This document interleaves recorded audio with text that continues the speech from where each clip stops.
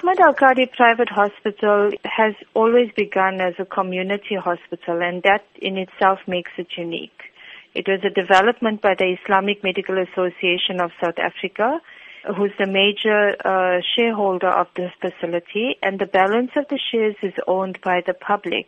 The hospital design has also been unique to no other facility. Now that the doors have officially been opened, can we look forward to any projects that give back to the community? The Islamic Medical Association owns the majority of shares, which is 26% ownership in the facility, and all profits that are generated from their shareholding will go back towards the community. The Islamic Medical Association is also putting up their own renal dialysis unit on this premises that will assist with the renal care projects that they have, as well as funding of their clinics.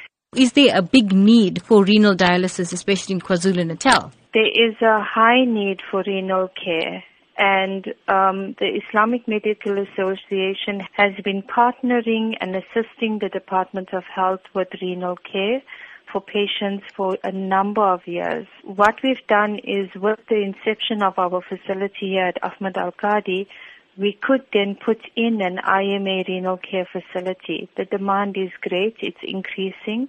Patients who don't have access to renal care through the Department of Health, the public sector, are generally transferred to us. The public sector's criteria is very high, and if you don't meet that criteria, you are definitely left on your own. This is where the IMA has stepped in years ago already, and where to the extent where the public sector will phone the IMA and say, please assist us with the patient because they don't meet our criteria, we can't help them.